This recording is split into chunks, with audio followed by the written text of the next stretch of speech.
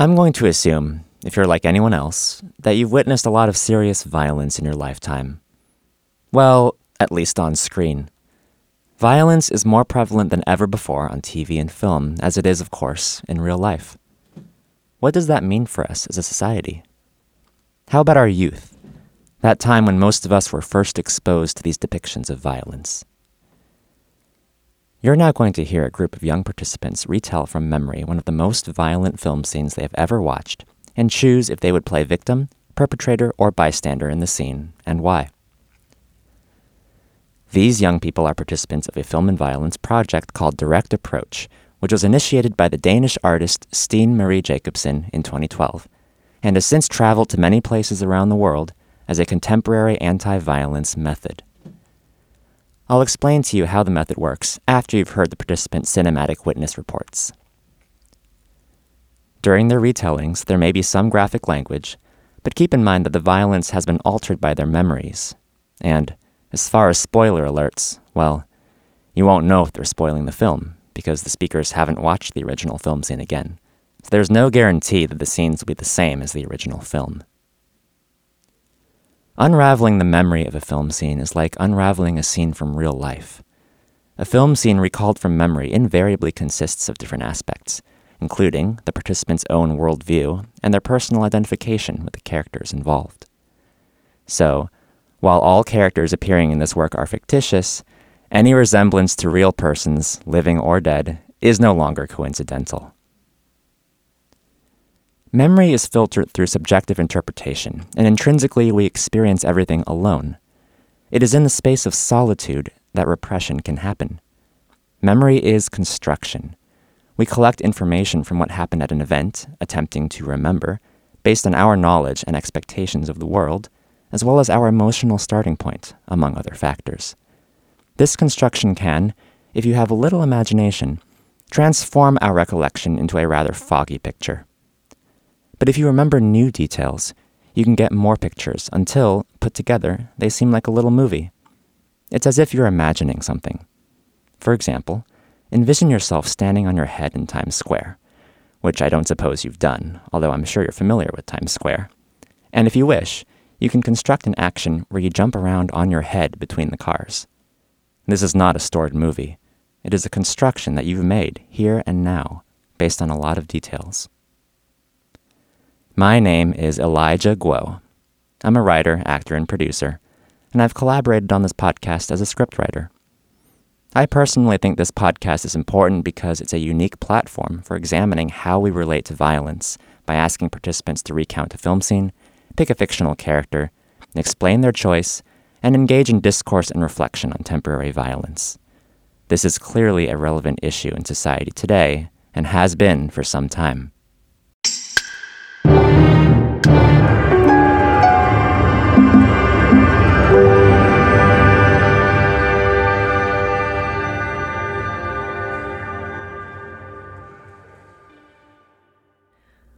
My name is Stine Marie Jacobsen. I'm an artist and educator. I made this project in order to have a platform for sharing our different experiences and understandings of violence without having to share our private stories.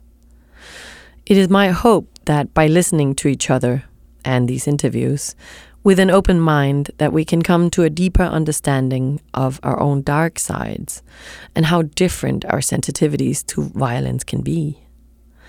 I encourage you to try the method for yourself. You will now hear a series of interviews where I ask young people specific questions. After the interviews, these questions will be explained in detail and with guidelines. All the Direct Approach participants are asked the same questions to help them recollect a film scene memory. You'll now hear Eloise, a 15-year-old student attending Beacon High School. So, tell me about the most violent film scene that you've ever seen. So one of the most violent and I think impactful scenes that I have watched is from the show 13 Reasons Why. and it occurred in the 12th episode, I'm pretty sure. It depicts the protagonist being raped, and in the scene, it's sort of like a physical and emotional violence that occurs. Emotional violence because the effect the violence had on the sexually assaulted character. Ultimately, this was stated as one of the reasons for her suicide. In the beginning of the scene, the girl goes into a pool, and I think that there was a party that had happened, and another boy joins her inside of the pool or the hot tub, and it took place during the night. And the boy kind of pleads and asks to have sex with her, but she says no, so he forces himself on her. While he's attempting to rape her, she freezes in place and she can't move. I remember that she seemed sort of lifeless, like her eyes were just still in shock, and she was wearing a long sort of dress. And she sort of, I don't know, she kind of stood there like a puppet or a doll, and I don't remember her reacting to the situation or fighting back, which was curious at first. When did you watch this film, and who did you watch it with? I watched the film alone just because I was curious. I had heard a couple people in my school talking about the show, and I just decided that I wanted to watch it. And as soon as I started watching it, I was I was enraptured with the whole idea, and I couldn't stop watching it. So I watched it till the end. Can you tell me a little bit more about like how old they were and how old the boy looked, or how old you think the boy is and how old the girl is? Yeah. I think that they were adolescents, so I would assume about 16 to 17. The actors were definitely a little older, so they did not look like an actual 15, 16, 17-year-old would look, I think. They did look a little older, like sort of in their 20s. What do you think about that? That they sometimes cast people that are older than the age they actually act. Well, I think it's kind of about the idea that kids can't handle or that kids are not mature enough to handle that sort of scene work. That kids can't be exposed to working with that kind of material because it's very difficult to work with, and I'm sure that it affects a lot of children. But I think that if they are going to depict a scene such as that, I think they could use older figures, and also just not to show it so graphically and so, I don't know, so dramatically. And how does the boy look? Like if you should describe him to a police officer and the girl as well, how do they look? Can you describe? So the boy it was sort of well built, I guess you could say. He had blonde hair, very typical, I guess, stereotypical high school look for a boy that you see in a lot of movies. And the girl also looked a little older, but she had brown long hair, and I think she had green or blue eyes, I'm not sure. So can you describe him in detail, how he looks? Like, what is the typical high school student? I think that there is no typical high school student, but I think that in TV shows and in movies, there definitely is. And it's usually the stereotype is a boy that has, I don't know, very defined features and looks, I don't know, almost like not a real person, I guess, that has a lot of muscles and has perfect hair, perfect shiny hair that's sort of up there, yeah. And you said she had brown hair and blue or green eyes. How would you describe her features? I feel like she did look more like a normal person than they both did look like a normal person, but I feel like it was definitely sticking to those stereotypes and picking people that were beautiful. I mean, just beautiful in terms of society's standards. So you said they were at a party. What type of party was it? And can you describe the house that they were in? How does the house look? I think that it was a townhouse. So there was one of those free invite parties that everyone is invited to. And I think that there was drinking and smoking. I don't remember entirely. But it kind of raged on long into the night. And then afterwards, it was kind of just them left there, which was interesting. I didn't understand how that transition exactly worked, how it was just the two of them there. And that's how they came to be in the hot tub and the pool. So if you had to play or identify with one of these characters, well, imagine that we would make the film scene with you. Who would you play? Would you play the boy or the girl? And I'm going to call him a perpetrator and her the victim now to make it clearer. Would you play the perpetrator or the victim, and why? Well, I think that in this situation, I would like to think that if I were the victim, I would have fought back against the boy. Obviously, I can't speak because I've never been in such a horrifying situation. I can't assume that that's how I would react. I could freeze up or something, but I think that if I were in that situation, I hope that I would fight back and I would do something about it. So who would you play? The victim. Well, I wouldn't call her a victim necessarily. I don't think that she should be victimized and she should be treated like a poor, sort of weak person.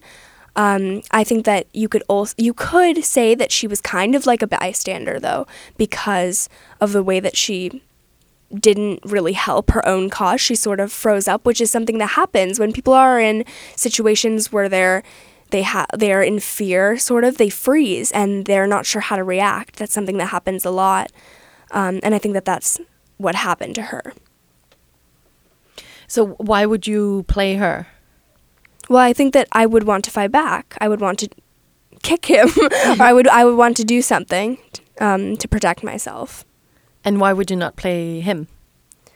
Well, if I had the chance to play him, obviously I wouldn't carry out the rape. But if I had to stick with the scene, I think a perpetrator is someone who carries out a harmful or immoral act. And I would definitely not, I would not agree with that. I would not be okay with acting in that position.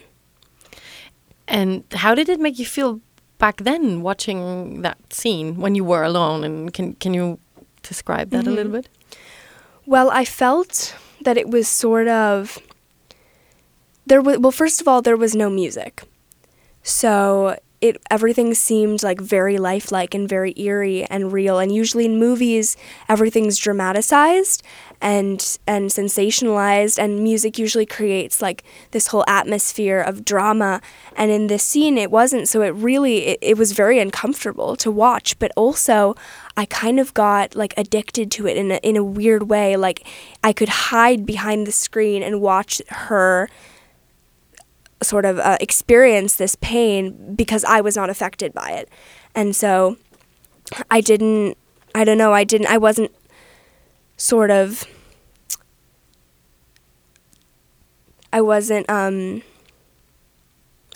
to like stop watching it, I guess you could say. I was sort of thrilled by it a little bit. Would you watch the scene again?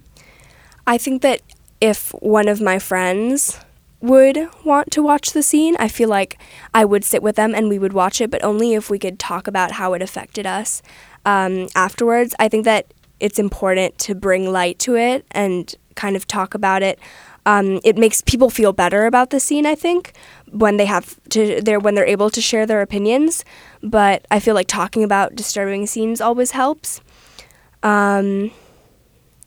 So what would your main kind of comment be to someone listening to you right now? Like, what would you tell them about the scene if they don't have someone to talk to?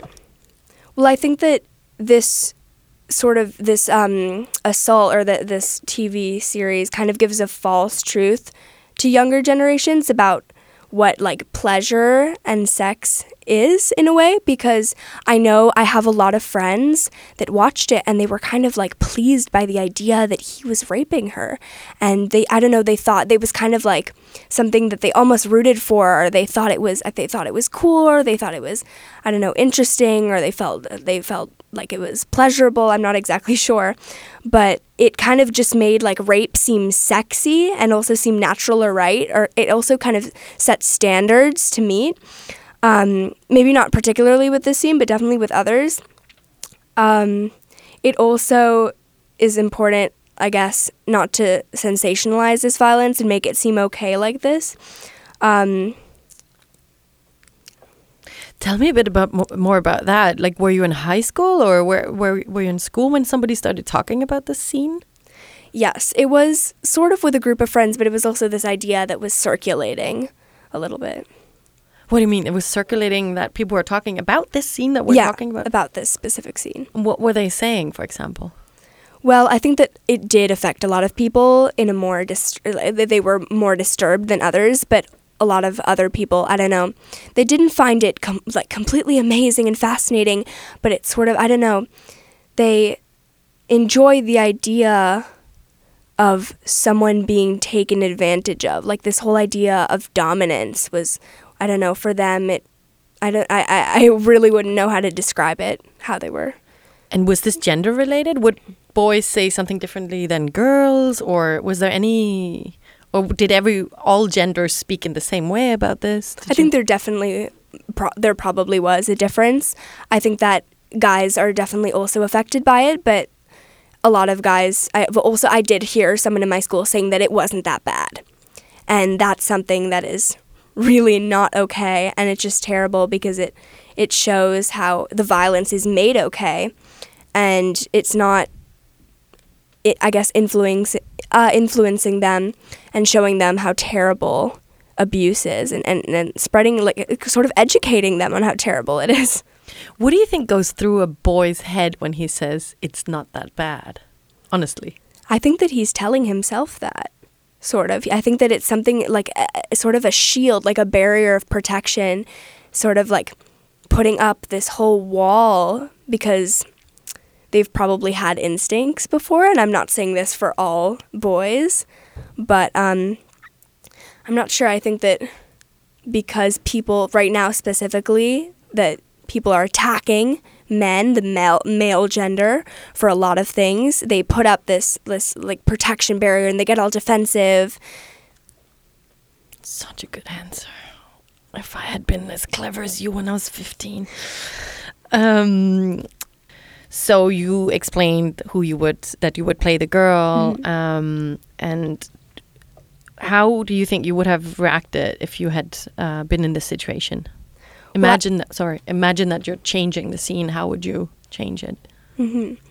Well, if I was in the situation, as I said before, I wouldn't know how to react. But if I were to change the scene itself, I think that I would have made the protagonist, I would have made her try to help herself, to fight back, to give the idea that you can fight back and it's something that you can do. How do we learn that? Well, I think that talking about it specifically, I think that educating people about it and letting it be known and making it, creating comfortable spaces where people can talk about it is very helpful. I want you to be my trainer. So comfortable places where we can talk about it. Are there other things that you could train as a young boy or girl to defend yourself against sexual assaults? Like that moment, we spoke about that moment of how do we know when that happens? How do we train our impulses to defend ourselves? Well, there are a lot of programs that help with that. I've actually taken a couple in my school. It was sort of a defense class, and they taught us, to sense danger and fight back towards it. It was kind of a cool class, and I think that a lot of schools it should be something universal, that it should be something that schools are exposed to and students should learn. Totally.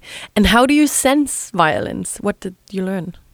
Well, I think that there's this large question about what is rape and what counts as rape and what is violence, what is sexual violence. And I think that many young girls and boys don't understand the idea of consent or when something seems wrong or right, because to be touched sexually doesn't always seem bad. Sometimes it seems like it's gentle, or sometimes it's someone that you trust.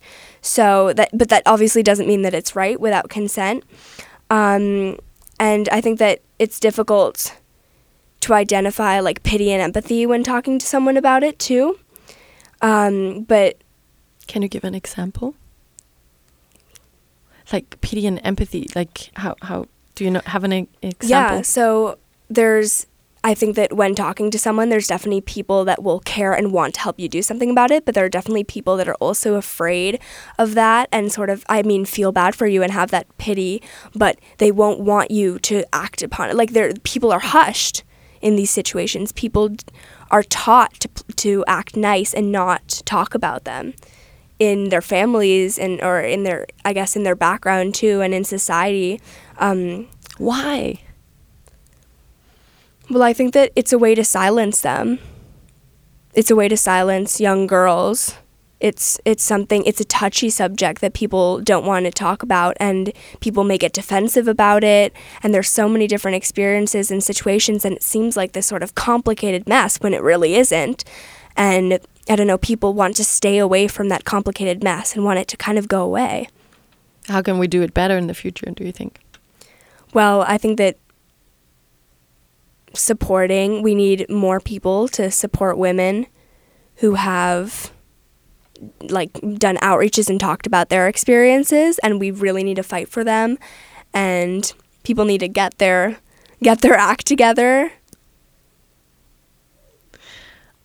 And so the question is, does the depicted violence reflect reality or not? And can you explain a bit, how is it real, or are there unreal parts of the film as well? Well, I think that every situation is different. So this could totally happen in a similar way, or it could have totally not. And so whether it's real or not is difficult.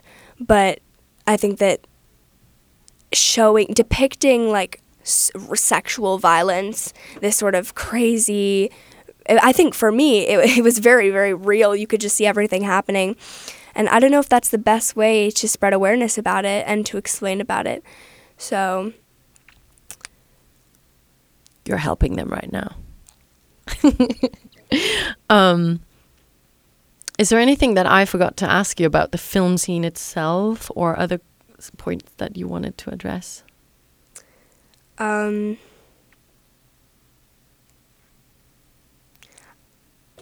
Well, I was also talking about victim blaming and how people can try to justify rape by, the boy in the film scene afterwards says that she was asking for it. He says the words she wanted it, you know what I mean? She was asking for it, and this happens a lot, and a lot of times it can be she was wearing something provocative, or I don't know, she kind of gave me the idea that she wanted it.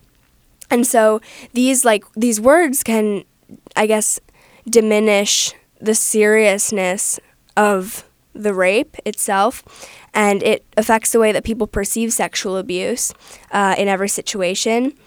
And I think that there's a lot of situations where this rape is sort of justified, like right now with the Brett Kavanaugh case, or with Brock Turner or Clarence Thomas, where a minimal sentence is given and sexual assault accusations are sort of dismissed. And so that's something in society that kind of revealed the flaws in our government and in our system, with a man's story overcoming a woman's voice, and how misogyny and male privilege is sort of molded into our society system, into our justice system, and people do not take it as seriously as it should be taken. And all we can do is keep fighting. I'm going to pose a trick question now. So hearing you speak about how we sometimes freeze up and we don't act when something violent or sexually assaultive happens to us, could the film scene be positively used also to show that this is actually how we act sometimes? And could you turn around the scene and say, but look, this is why we women sometimes don't say in the moment where the sexual assault happens? Of course. No. It's very real in that way, where it shows that this does happen. But I think that people almost need to know, they need to be exposed to the idea that you can fight back, you know? There is the idea that it happens that you freeze up, but after she freezes up, this is one of the reasons why she commits suicide. And I think that is something that we should not show, that we should inspire people to take action and keep living on. And I don't know, in this scene, I feel like if she fought back, people can see that that is an option. And I feel like that's a better way to approach the situation when, I guess, exposing this to a younger audience. In what way are you violent as a person?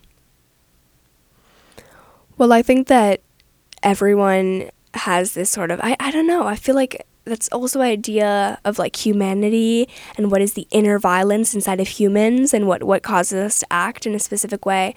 And I think for me, the most violent place is probably in my head and in my thoughts. Even though I don't act upon a lot of the violent things that I'm thinking about, I have definitely thought about doing violent things. Maybe not in all seriousness, but I have definitely thought of that. And I think that that could be considered as the most violent thing that I have done. And when do you think it's okay to use violence? Well, I think that in a perfect world, it would never be okay to use violence. I think that everything really can be solved without violence. There's no way around it. There's so many situations, and obviously complicated situations, but if you carve into there, you see that there's a way of fixing everything without the violence. People just choose to use it to defend themselves or their pride or tons of other things. In our unperfect world, yeah, we have to defend ourselves sometimes. Yeah. I think that's it. Okay, maybe one last question. That course that you took in school, where you said it was a self-defense course, and you learned how to detect when something was violent. Can you just tell us a little bit more about what did you do in the course? Yeah, so it was, at first there was sort of a more physical part of the course. So there was a man who came in and had these huge pads on everywhere, like these enormous cushioning, sort of like this armor almost.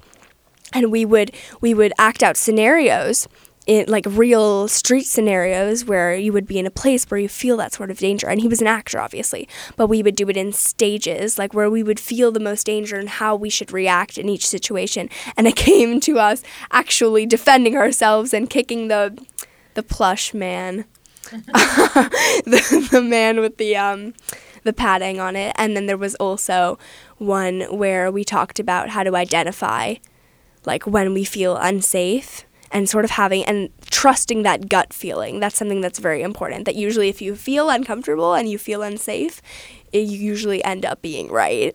And because that just, I don't know, it's impulse, and you kind of feel that in your head, in your heart, in your body, your mind. All the speakers were asked the same questions to help them recollect their film scenes from memory. Here are the questions, along with some guidelines on how to properly utilize them.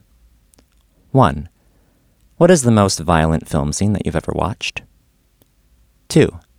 Tell me more. This may include more detailed questions, such as, how does the scene begin and end? What time of day did the scene take place? In what sort of setting did it take place? What did the perpetrator, victim, and bystander look like? How did the perpetrator, victim, and bystander move? What were they wearing? How did they look, including age, hair, eye color, etc.? What do you remember about sound effects and soundtrack? Do you remember any specific words spoken in the scene? What other details do you remember? What happened next? This last follow-up is particularly useful because even if, as an interviewer, you think that the whole film scene has been described in ample detail, such questions may prompt the participant to remember more about the scene.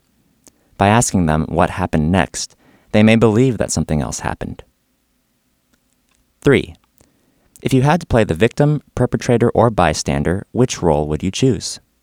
4. Why?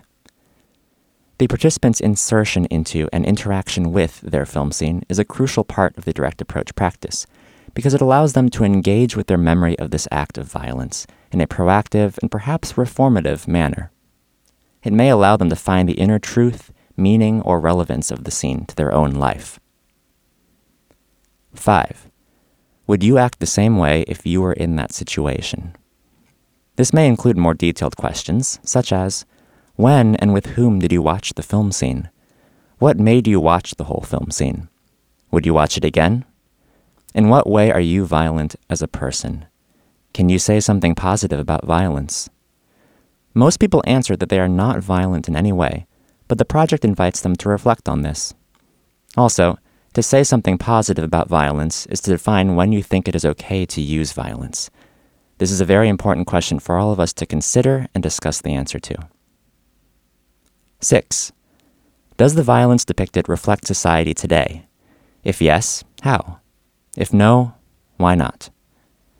This question is an effective way to expand their interaction with the scene into a broader worldview. However, they will arrive at this point most effectively only after having first delved into their personal relationship to the scene via the previous questions. Some guidelines for when you set up the interview are to make sure the participants do not try to depict with 100% accuracy the film scene that the interview is about, simply in order to give a better interview. Remind the speakers that the conversation is public. It can be very personal to talk about violent experiences and opinions, and participants can very easily share private stories. This project offers the film scene as a protective shield. The interviewers should never interrupt the participants.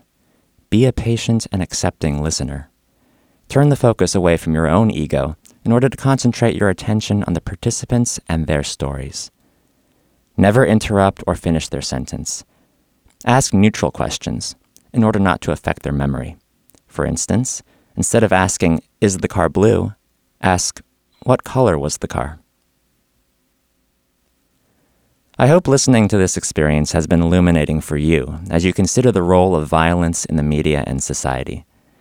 And now, of course, I want to know, what scene would you choose? If you want to book a Direct Approach workshop, please email contact@direct-approach.org. Direct Approach is supported by the Danish Arts Foundation.